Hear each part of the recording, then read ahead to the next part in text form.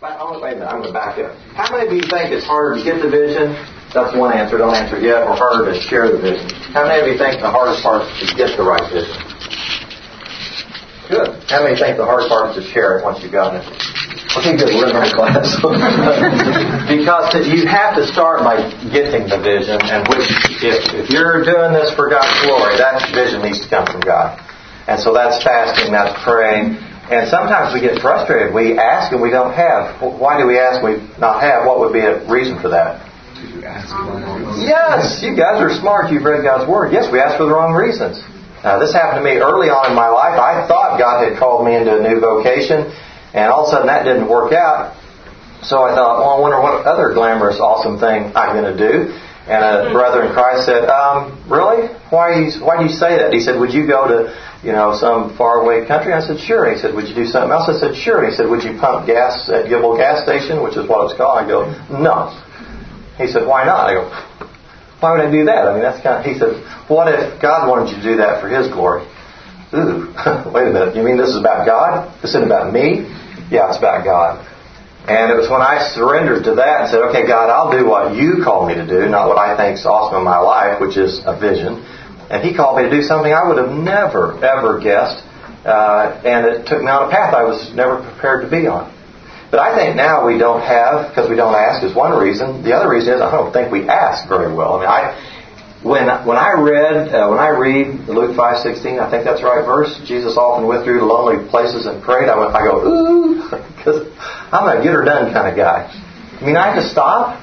And get on my knees and open God's Word and meditate. And so we have things around here like a desert day, and I say, can I take a desert break? Can I take 15 minutes? No, take hours, take days.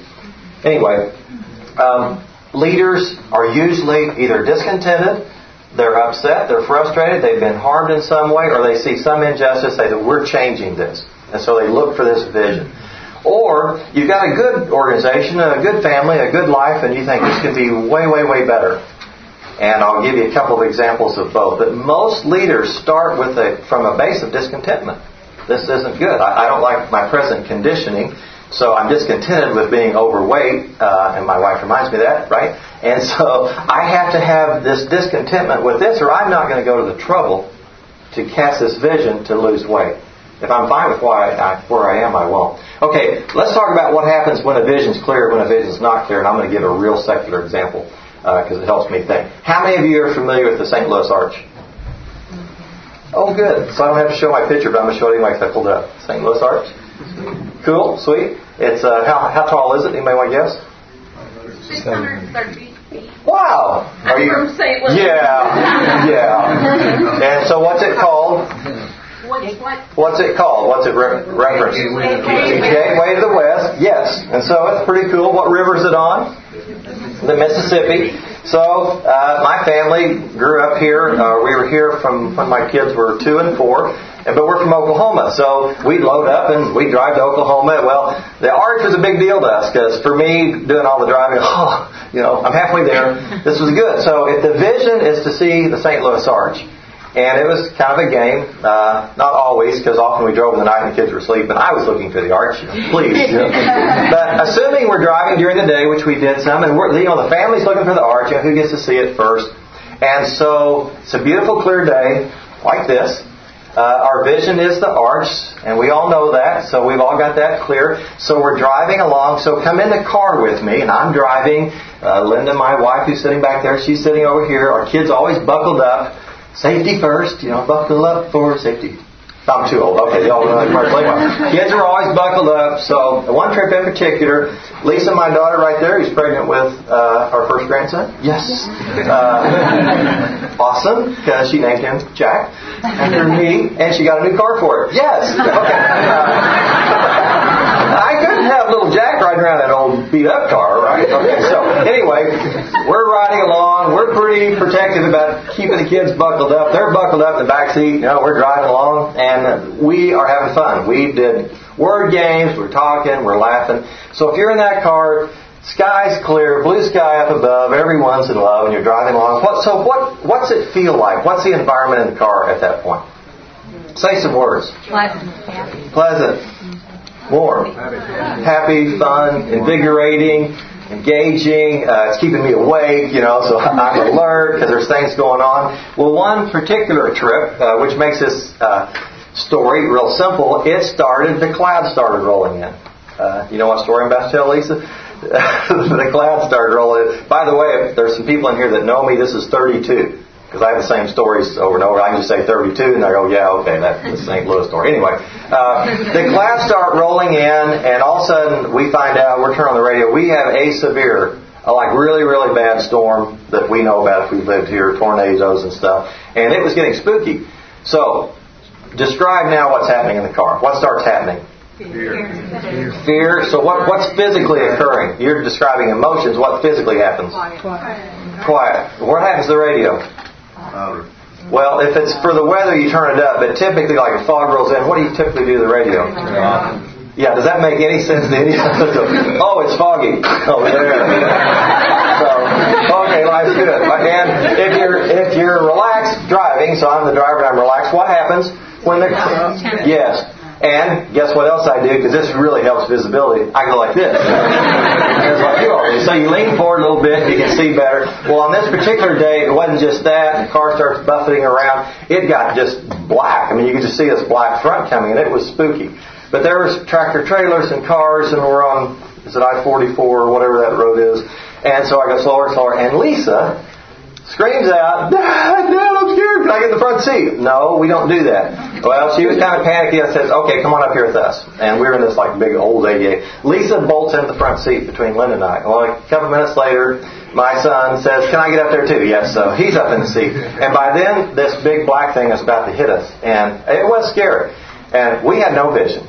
I mean, so we were afraid. We were all kind of hunkered down and kind of hanging on for life. I didn't know what was going to happen, but I didn't want to pull over. I was afraid somebody would run into me. And Lisa, this is my best memory, she goes, pray, Daddy, pray. And I said, I can't. I'm just trying to hang on. And I said, you pray. Which is a lot of biblical implications here. So Lisa screams out this prayer, which is very prophetic. Dear God, make this storm go away. Amen. And the clouds go. And it was clear sky. Oh, awesome. I need a raise. Lisa, pray for that. New job. I bet with the clouds cleared over and then all of a sudden, we all get back in our places. Lisa and Jonathan are back in the back. We settle down and life's good. Now that seems kind of funny, but that's life, folks. If we're in a church and there's not a clear vision, and depending on how cloudy that gets, it just gets weird. If we're with a missions organization, we go, well, we're just going to send money. What? I don't know what that means. And so there's bickering and fighting, and people don't know whether they're in the right places or not. But when the vision's clear, when it's clearly articulated, we're kind of like, yes, yes. And when the vision's from God, hang on. And so when the vision's from God, not only is it clear, for me what happens is I see it often before I hear it. So if I'm not the one getting the vision initially, and we'll use, how many of you heard Gil Odendahl the other night talked about the peace plan? Gil's staying at our home, incredible blessing. So I'm asking him in this morning, and I go, I got to change this presentation again, but it's a very consistent pattern. I asked Gil a very open-ended question. My question was something like, so Gil, with the peace plan, which is amazing, but it's pretty tight, do you ever feel stifled? Do you feel like you can do other things? Okay, if you talk to anybody that's passionate about a vision, it doesn't matter what the question is you ask. I flipped on the switch. No, he's not stifled by that. And here he goes. We started Rwanda, and he's an autopilot, and he's telling this story, which has now been lived out for 4 or 5 years.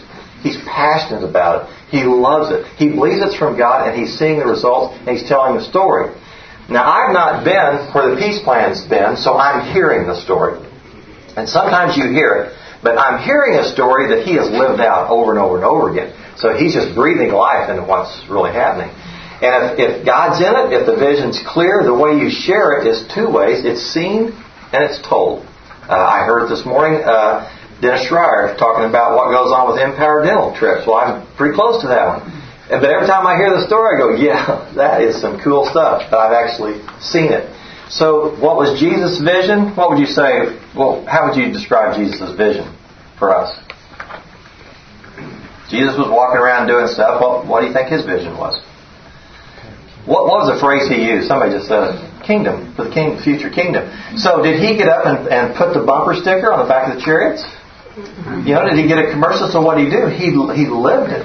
So he did life and he showed us, but he was also in the business, it's a mathematical term, what was his business? Multiplication. And he showed us.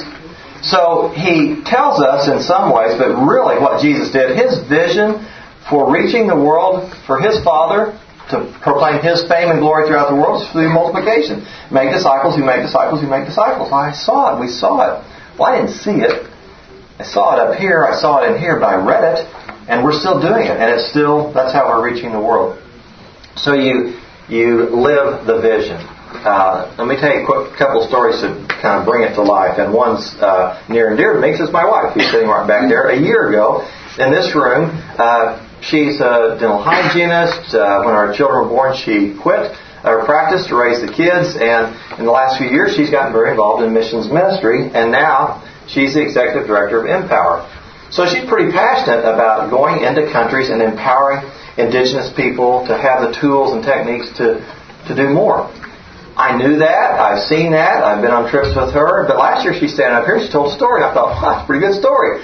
Because not everybody gets to go on that trip. And people that are casting visions, they do it with their life. They also do it with stories. And leaders often tell stories. That's what Jesus did. Told stories.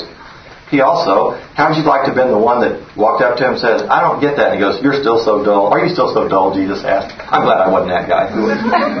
Lisa's favorite verse. Anyway, so Linda's up here telling this story. She's in the field. She asked some young guy that's getting trained, how old are you?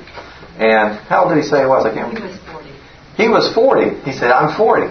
And then he turns around, because he's not sensitive to our culture and asking an old lady this question. He said, how old are you? And Linda said, were you 60 at the time? Old. Linda says, I'm 60. And he goes, oh my, that's a very big number. And Linda said, it is a big number. And because that number is so big, I don't have a lot of time left. So I want to be real intentional about what I'm doing for God. So it was a bit of a personal testimony, but she transitioned into saying, asking this group of dentists and dental students, so if you go to the mission field and you serve dental patients while you're there as a dentist, what's the number? Is it 100? Is it 200? I don't know what the number is. I'm not. She's the expert at that. I'm not. And then when you leave, what's the number? 0. It just stops. Or you can go to the mission field where you've been asked to come in, where local pastors want you, where you can come alongside of the church and slow down and maybe only see 50 patients or 40 patients, but in the process you're training local pastors to do basic dental care. So then when you come back to the United States, it goes on. Now what's that number? It's hundreds. It's thousands. And so it's a great story to tell that somebody goes, I don't get it. I don't get what Empower does. Well, let me tell you a story. So leaders tell stories. But they're usually telling stories of life. Life-changing stories about them. About where they've seen God at work. And why would they tell these stories? For whose glory? God's. Yeah, so I'm sitting back there as, the husband of 39 years going, oh, that's the wife of my youth. I love that. But her story was about God's glory. And her story was about if we do this well and more people do it well, God's name gets spread. More people get to tell the gospel. And in fact, I kind of wish I had come into the medical profession. When somebody will sit still and let a dentist put their hands in their mouth, there's a connection, I assume, that I've never had. I don't go around asking very many people to sit back so I can stick my hands in their mouth. I've never done that. But you've got that kind of connection. They're in pain. So you're relieving this temporal pain, and these local pastors say, hey, you know what? There's something a lot worse than this toothache. It's an eternal pain. Now, can I talk to you about that?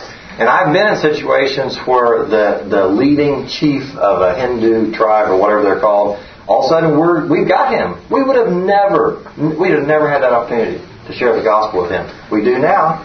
In fact, on that particular trip, Linda, we were in a part of India. There's all Hindus around us, around this little local church, which we come to help. The local church wanted to expand because it was growing, and all the Hindu leader says, never. You cannot have ground, you cannot expand. So just a quick story, what happened. So a couple days there, and we're treating these people, and life's good. And in fact, we stopped along the way. We were Steve and Jenny Saint. Lynn and I were in the back of this vehicle driving along through the middle of nowhere. It looked like something in a bad movie. And I always thought it'd be great to have Linda on my lap for an hour or two. Well, I got real old. About 3 hours, and Steve Saint telling all his awesome stories, and I didn't get to tell any of mine. And all of a sudden, we slow down, and out from nowhere comes some guy on a bicycle with a burlap sack. What's that? And the vehicle stops, and the burlap sack comes in, and a little paper sack goes out, and our driver drives on. I go, hello, wait, what was that? Did we just buy drugs? I mean, what was that deal? Oh, I just bought an extra gun. Because it's really bad where we're going. Oh, an extra gun. Which means there are other guns there. And that was the environment that we went into. But after serving God in His way, in the vision that He cast for that ministry, after a couple of days, the leaders came to that local church and said, you do such a good work. Here, we want you to buy more land. We want more of you here. Wow. That's pretty good stuff. Jesus taught and He healed. He preached and He healed. And so when you go in, you go heal and He gets to teach. You go heal, He gets to preach. So it was a beautiful thing. When I was in the corporate world and we would do leadership training, I would get to this point. There's a book that I would use called The Leadership Challenge by Coos and Posner. And I would encourage you to read it. It's a great book. It was a great book for me because being in when I was CEO, we had 1,000 employees. I spoke a lot, and I wanted to somehow express my passion about leadership and the model of Jesus, but I had to be careful of how to do it. Well, this book did it for me. These guys, Coos and Posner, studied a whole bunch of people, and they asked us who would we follow. And we said we would describe people, and they said, well, so what are their common characteristics? And they found out through research we tend to follow people that are honest, competent, forward-thinking, and inspiring. I was reading this book and I go, whoa, that's my Jesus. He's honest, perfect. He's competent, perfect. He's forward-thinking. That's all he talked about. I mean, he talked about the future, and he's very inspiring to this day. And inspiration is not charisma. It's this solid truth. It's like, yes, I want some of that. And then they found out they did 5 things consistently. They're called exemplary practices. They model the way. And I was reading that section. Model the way. Do as I do. Come follow me. That's Jesus. Yeah, there's no sin that I've not done. Oh, that's my Jesus. He modeled the way. And the second thing they do is they inspire a shared vision. Oh, Jesus did that. He inspired this vision of the future. And if you read the definition, it's a shared vision. It's one that all of us go, yeah, I'm in on that. That's not just your idea. That's all of our ideas. To put this in context, it's like the CEO of the company that was trying to get the number 2 guy, and he recruited and he just couldn't quite get him. And finally, he took him out on a drive in his car. He said, come get my car. I want to show you something. He drove outside of town. He said, see that big hill up there? Yeah. See that beautiful home up there on that hill? Yeah. See all those horses and all that cattle and all that equipment? Yeah. If you come to work for me and you give me all you've got for 10 years, someday all this will be mine. Well, that's not a shared vision. That's a CEO vision. That's an autocrat's vision. A shared vision is one that we go, wow, you mean we could go to that country and do that? And I could have a part in that? Wow. I'm not a dentist, but you know what I do on those trips? I'm security. I pray. I taught martial arts for years, so I'm very comfortable in full contact. So I'm comfortable in that kind of, okay, if somebody comes up, I'm getting old and slow, but I at least know what to do. And I stayed at Holiday Inn Express last night, so I got that. And I'm pretty anal, so I was good with what do you call it? Sterilization. I mean, these things have to be here, and this has to be here, and so nobody messed with that. So I didn't know what the dentists were doing, but I knew one thing. The grungy stuff they gave me at this end of the table came out sterilized at that end, right? And I did it with excellence. Yes. So I shared in on that vision of transforming this country, not being a dentist, not even going, I'm an ordained minister. Now I wasn't then. I love Jesus. I love the Lord. I love what they're doing. But I got to play a part in this vision. It was a great thing. So leaders inspire a shared vision. They do 3 other things. I'll just tell you quick in case you're interested. They challenge the process. Leaders are discontented with the way things are, so they experiment, they take risks. Did Jesus do that? Oh, huge. Okay, how would you like to be a 12-year-old and go, excuse me, guys, I'm going to read. Money changers, no, this isn't the plan. By the way, I've been out there making a whip, and I'm going to beat you with it. That's challenging the process. That's taking risks. That's experimenting. That's doing something else. Leaders also enable others to act. And by the way, that's what Empower's model is. When Charlie Vitito, Dr. Charlie Vitito, Daniel would say, founded Empower, it took years. You talk about a vision that was prayed about and thought about, counsel of many. And I can remember this years ago, and I kept saying, please call it Enable. And he said, why? And I said, well, I'm a stickler on words. Empower is kind of a feeling, an emotion. Enable actually means put the tools in the hands of. But the reason a lot of people don't use the word enable is because it's got a negative connotation in America. You've enabled them to act badly, but that wasn't the initial intent of the word. But enable others to act means put the tools in their hand. So you want an indigenous person to have some basic skill? Well, you enable them, you empower them. So empower would be more the feeling, the license, the authority, and the enabling, I think, is, here's some instruments. Here's how you clean them. Here's what you do. Here's what you don't do. You do not tackle a tooth that you're not like 100% confident that you can handle, or you're going to make a mess. By the way, since you've heard a lot about this, I don't know if you've heard this, University of Kentucky sent a research team to Ghana. I think the head of the research team wasn't even a believer, if I recall. Is that true? Probably. I don't know. Probably shouldn't have said that. Anyway, they go over there and do this statistical validated sample. So in fact, I won't tell you, a couple of dentists that are good friends of mine that went, because they didn't fare a lot better than these punks that knew nothing a few years earlier. That's what they did. So they did this research. And guess what they found out? There was hardly any difference at all between the results of the patients that have been treated by these indigenous people than these dentists. Well, one of the reasons is those guys have been trained well. Don't tackle stuff, you'll mess up. That's part of the enabling. And then the last thing leaders do, they encourage the hearts of others. Gosh, Jesus encourages my heart. I wouldn't be up here. He called me. The whole thing is Him. And everything He does, God's Word, God's love letter to us is an encouragement to our heart. Well, thank you, God.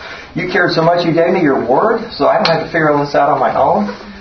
The first verse I ever memorized was Joshua 1:8. And at the time, I didn't know who Joshua was. I didn't know what he was doing. I'm not a biblical guy, but it says, this book of the law shall not depart from your mouth, but you shall meditate on it day and night, being careful to do according to all truth in it. Then you will be prosperous, and then you'll have success. Yes, I want that verse. I want to do that, because I didn't know that before. I want to meditate on God's Word. I want to try to do things according to God's plan. That's very encouraging to me. There's hope. I got a chance if I do that. So, leaders do those things, but if you get back to the inspiring and shared vision, and if you go into the world, that's usually done with metaphors, songs, bumper stickers, cross-functional groups, all kinds of stuff. That's how you make them stick. In God's world, God's kingdom, you make absolutely certain the vision's from God, and then you just hang on for the ride. And you basically proclaim His glory. You do what He called you to do, and He just does some amazing things. So when I was back in Omaha, where we lived, and when I get to the inspiring and shared vision, it's called bringing it to life. So I'd say, okay, I need a little bit of leeway here. I've got to tell you the most powerful vision story I know. And in the corporate world, these are rare. And I think there's a reason, because they're not God-breathed. In the kingdom world, you see them all the time.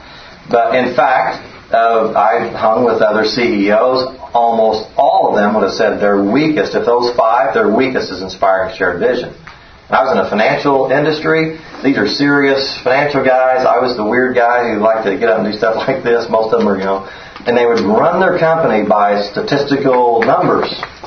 I didn't. My team would run the company by saying, hey, wouldn't it be awesome if we worked at a place where people trusted us and we made a difference and they chose us to do business with, and life just kept going on. We talked in soft terms and got hard results. Most financial guys talked in hard terms and they got soft results, in my opinion. But this inspiring and shared vision, I didn't have very many corporate examples, so I gave an example of this place.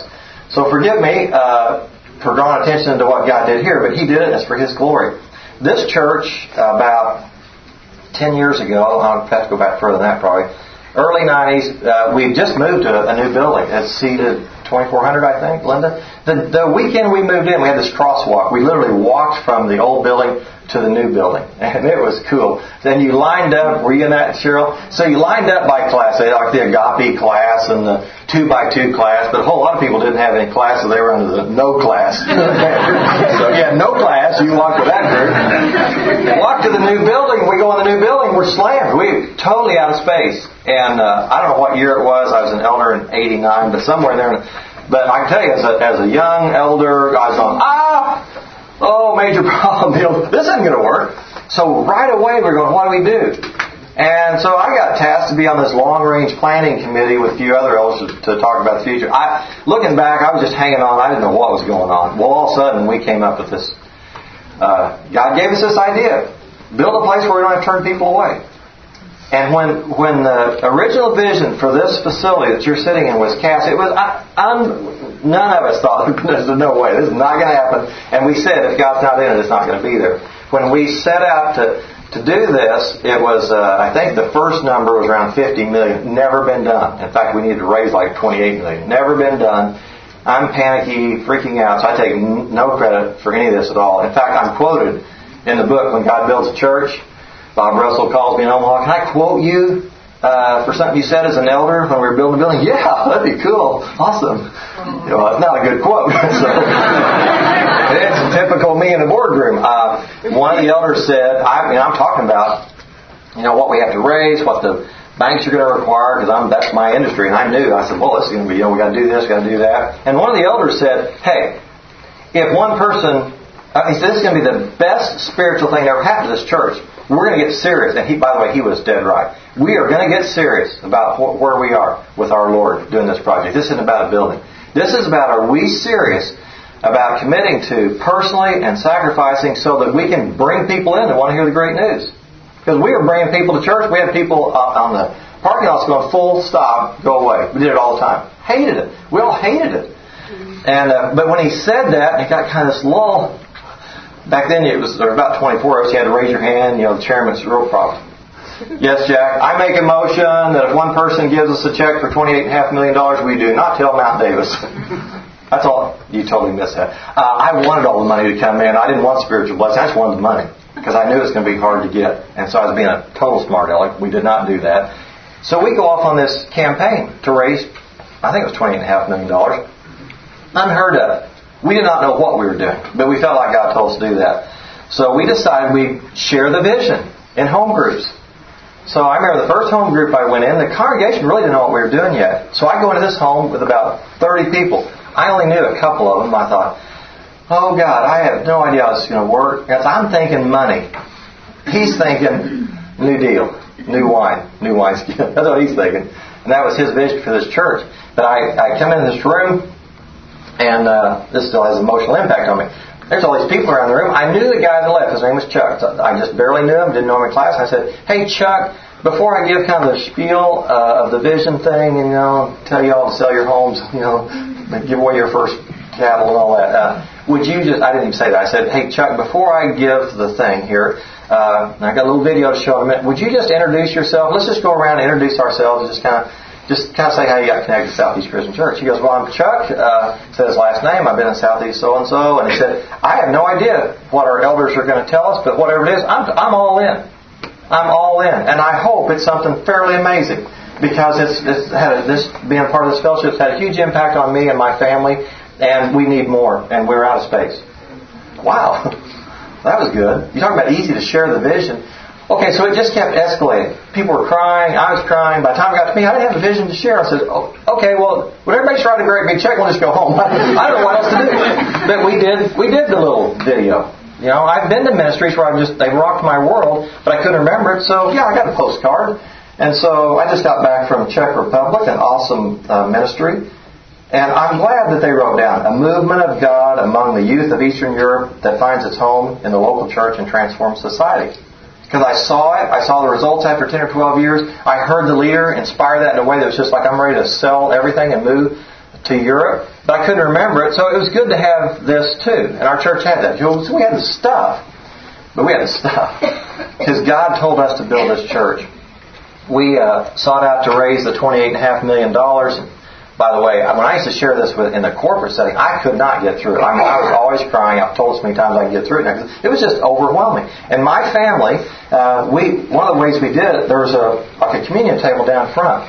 The weekend that we were going to put in our pledge, which got to be a joke, the once in a lifetime, forever big sacrificial gift that we did about 6 times here. But that particular weekend is pretty special. We actually laid it on the altar. So we do this. So you'd write it down, you'd have this envelope, you get in line, and boop, and you'd lay it on the altar, and you knew what was in that. I mean, I knew. And at the time I thought, okay, we will not, God, I'm glad we're doing this. I'm glad you called me to this. We will not recover from this one.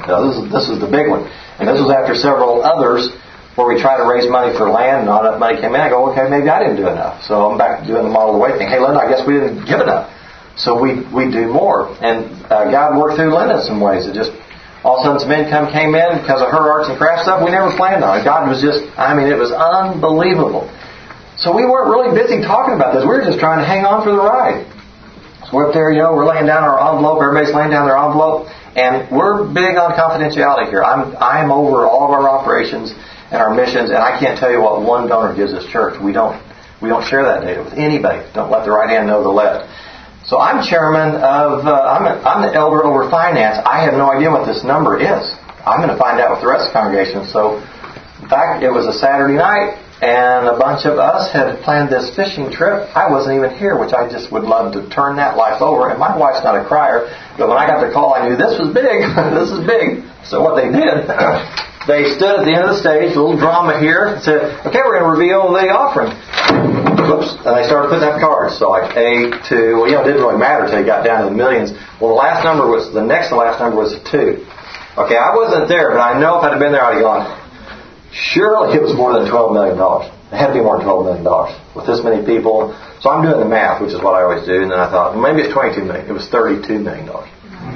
And the place is, well, that's when God has the vision and God inspires it and God shares it. Hang on. Just hang on for the ride. And it was just amazing. It wasn't a year later, property sold. That building right over there, it's called the Youth Activity Center. We thought, so the elders ran in and go, hey, we don't have that building more. Let's build the YAC, Youth Activity Center. I went, oh, no. We can't. We don't, no, everything's prearranged. We got these finance arrangements. No. And Bob Russell was the senior pastor. Well, what would it take? We'd have to raise $10 million. We've got to get another $10 million. Yeah, just because we sold this building, that was all part of the plan. Well, okay, we'll do that. Okay. So this was, I don't know, a year and a half. I don't remember, Cheryl. It wasn't long. It was the Making Room for More Part 3 or something. I don't know what it was. So we do this, basically a soft launch, if you know what that means. Just kind of, okay, we got this opportunity. Here it is. It wasn't the MLK Jr. speech, which was one of the best I've ever heard. That's not what it was. It was, we think God is moving this way. Do you want to come with us? Do you see this vision this way? It was almost a question. If you do, this is what it's going to take. We need another $10 million. $10 million. That church wasn't that big at the time. So, Easter Sunday, we all go to Freedom Hall. That's the only place that would hold all of us. I think there was probably 13,000 at the time. Do you remember? Somewhere in there. So, I'm sitting back there. I'm sitting next to Linda, and I see Bob Russell open this letter, and I'm looking at him, and I'm going, there's no way. There is no way. There is no way. And we needed $10 million. I don't remember. It was 11.6. 11.6? That wasn't us. That's God. That's God who had a vision to do something here. Now, are buildings what church is all about? No. But did it enable us and give us the capacity to serve thousands of people? Yes. And I think that was God's vision. I don't think it was us. And to an elder, to a staff person, we say, we did not even know what we were doing. In fact, I was in the meeting with Bert Klein. He was the owner of, can't remember the name, Bank of Louisville. A Jewish man. He's sitting there, I'm sitting here, Bob Russell, our senior pastor, is here. This is after we'd gotten the $32 million. We were going into the banks now to try to borrow the 28 or whatever it was. And Bob's trying to introduce me to Bert so I can show this. It's called a pro forma. Here's what's going to happen. We're going to get this many butts in the seat, all this money. I got all the math going. And Bert goes, now, he said, I know, Jack, and I'm sure you got all that stuff. No, he turned to Bob. He goes, Bob, I want to talk to you. He said, I'm a Jew. I thought I was a money guy. I don't know money. You know money. You can raise money. How'd you do that? And I'm thinking, oh, Bob, be careful. Because we need to get this loan signed before you present the gospel. And Bob goes, it's a God thing. He said, if God's in it, we can't stop it. So Bert starts kind of arguing with him. I'm going, stop. We will win him over to our glorious Lord Jesus Christ after He's sent us the money. Bert comes back at him again. Bob goes back again. Bert comes back again. And then Bob proceeds to say, you know what? It's for the sake of Christ. Bob presents the gospel to this Jewish banker. And I'm going, that's pretty amazing. But that probably just cost us the loan. Did it? No. In fact, when the bids came back, I rarely was in Bob Russell's office, but I got these bids. I walked in there with a couple of other people. I go, well, God is in this big time. He said, why? I said, well, you're not going to understand all this, but because of the terms and conditions of this package, there's no place in the world that we get a loan like this. So we waltzed into the elder meeting. Here's the package, done. We're done. Burton visited us a couple times. I would love to tell you that he and his family and 3,000 others have accepted Christ. I don't think so, but we did get the money and we built this building. If God's in it, folks, you just got to hang on. Just hang on. And it's boots in the ground. It's living it out. It's just hanging on to God and hanging on to what He has to do. I got just like tons of stories. I'm going to tell one more, and I need to leave about a minute or two for questions.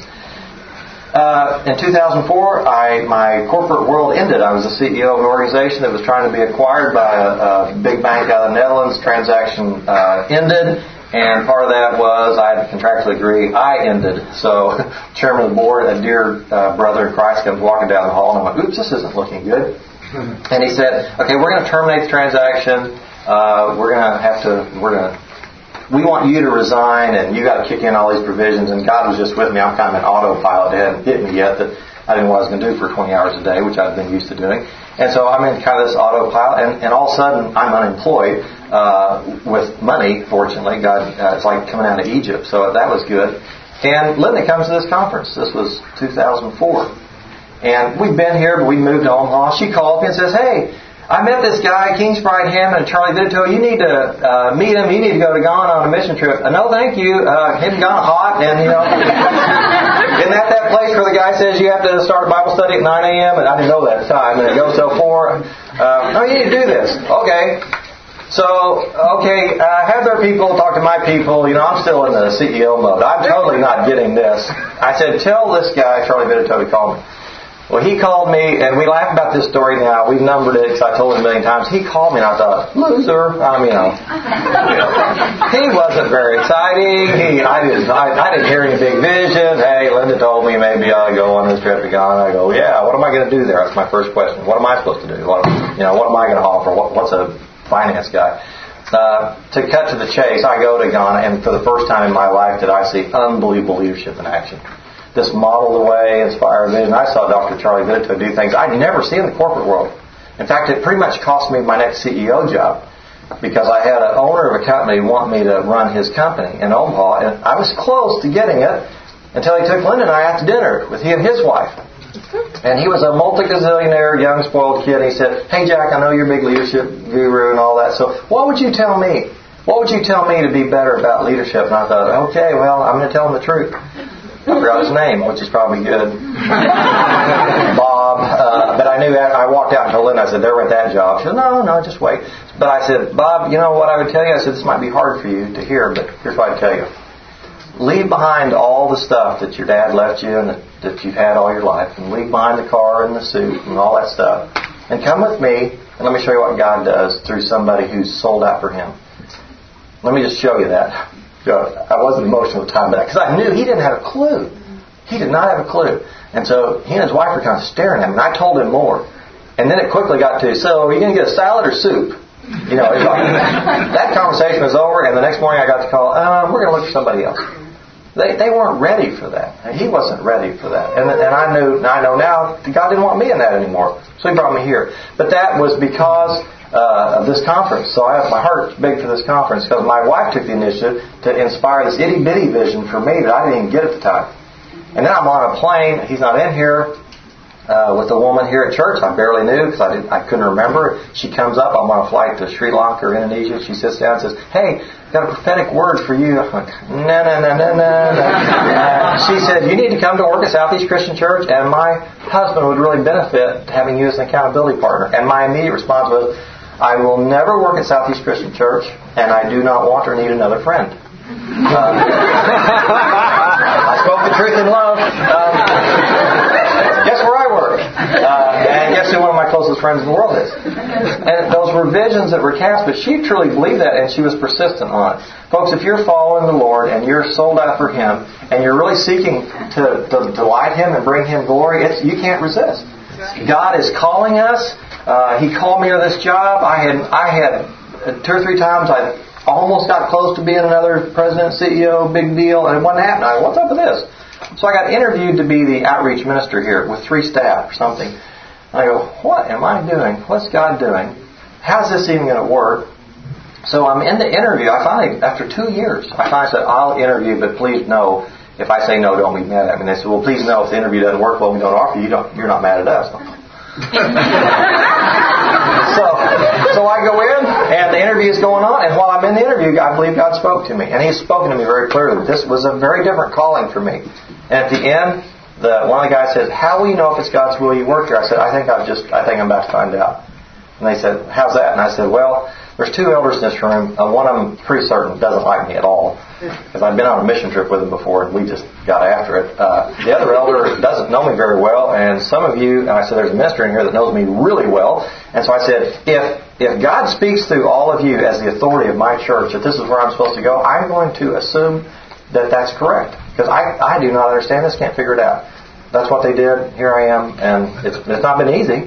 But I believe I'm here because this is where God chose me to be. Not because I figured this out, not because I'm that smart. Okay, you've got 1 second for questions. Can I take one question, one big question? Which is, come on, anything? Surely. No? Thank you for coming. Have a great conference. God loves you. Go tell the world.